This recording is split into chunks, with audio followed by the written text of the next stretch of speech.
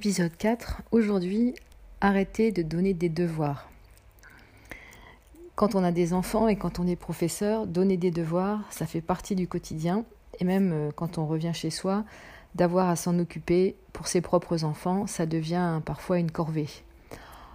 On a toujours à faire des remarques sur le fait que ce ne soit pas fini ou que ce soit en cours. Et c'est vrai que ça crée pas mal de tensions dans une journée qui est déjà bien remplie. Commencer à 8h, finir parfois à 18h et enchaîner avec des devoirs dans plusieurs matières. Ajouter à cela la vie de famille ou les activités musicales ou sportives, les journées des élèves et des enfants sont bien remplies. Donc, ajouter des activités écrites là-dessus, c'est presque déraisonnable quand on y réfléchit. Il vaudrait mieux peut-être que les élèves, les enfants passent du temps avec leurs parents ou faire les activités qui leur plaisent après une bonne journée d'école. Donc, c'est aussi le signe pour beaucoup de parents, on se sent un petit peu obligé d'en donner en tant que professeur, parce que c'est le signe pour les parents qu'il y a un suivi dans la scolarité, que les devoirs sont inscrits dans une démarche et que ça fait partie d'un tout. Ça n'est pas toujours le cas. On a tendance parfois à donner des devoirs plus par acquis de conscience que par véritable besoin, entre guillemets, pédagogique. Et on n'est pas toujours non plus assidu, et moi la première, à les vérifier en début de cours. Donc si on regarde ça du côté des parents, de l'attention, si on regarde ça du côté de l'enseignant, beaucoup d'obligations quant à ces devoirs qu'on a donnés, qu'il faudra donc corriger. La question qui suit, elle est logique. Est-ce que c'est vraiment utile, les devoirs ? Est-ce que ça permet à l'élève de s'améliorer ? Est-ce que le fait d'écrire seul dans son cahier, ça va l'aider à apprendre des choses ? Et éventuellement, est-ce que ça peut aussi améliorer les rapports entre les camarades et l'ambiance de classe ? Si on répond qu'on ne sait pas à toutes ces questions, peut-être il va falloir réfléchir à l'utilité de ces devoirs. Surtout que dans la façon dont les élèves communiquent aujourd'hui, les réseaux sociaux font partie de leur quotidien, et aussi pour les devoirs évidemment. La fameuse photographie du cahier, les élèves l'ont faite. L'ont seulement faite, mais aussi l'ont partagée sur leur Snapchat, leur Instagram et autres groupes Facebook dans lesquels ils partagent tous les DM que vous leur donnez. Que je leur donne évidemment. Donc c'est sûr qu'il ne faut pas se faire d'illusions. Le travail qui a été peut-être fait par 5 élèves sur 30 va être copié, dupliqué, repris. Bon, évidemment pas mot à mot, parce qu'on ne voudrait pas se faire prendre, mais je suis sûre que je suis loin du compte.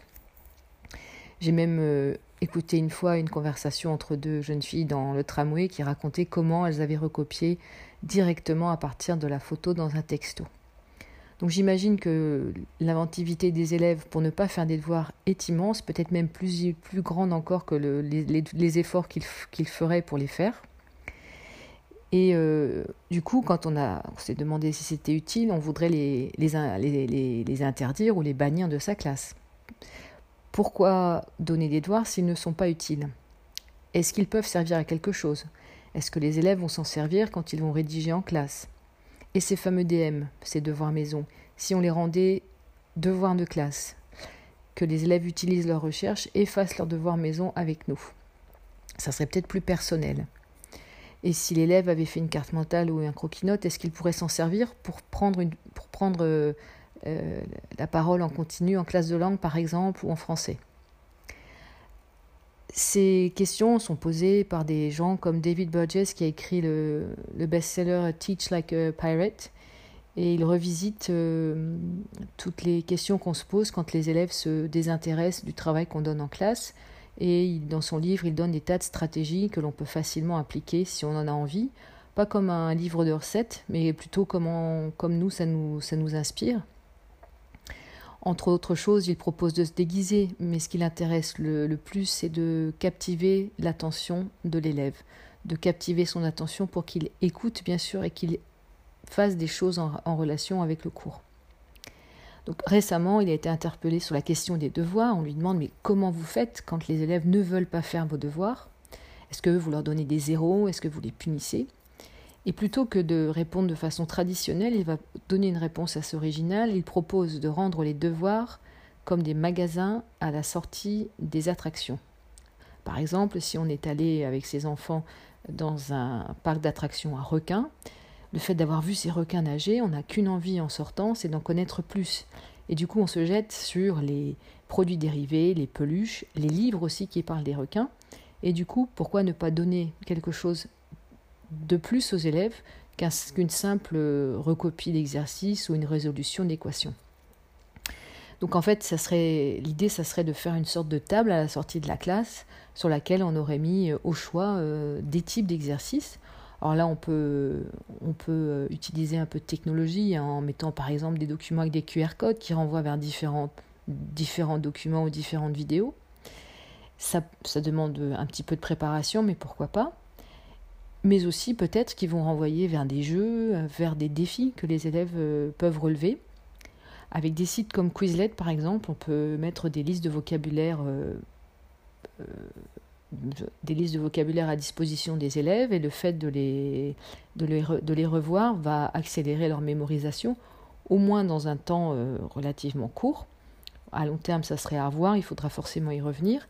Mais le fait de créer un compte va permettre à l'élève d'inscrire son pseudonyme sur la liste des résultats.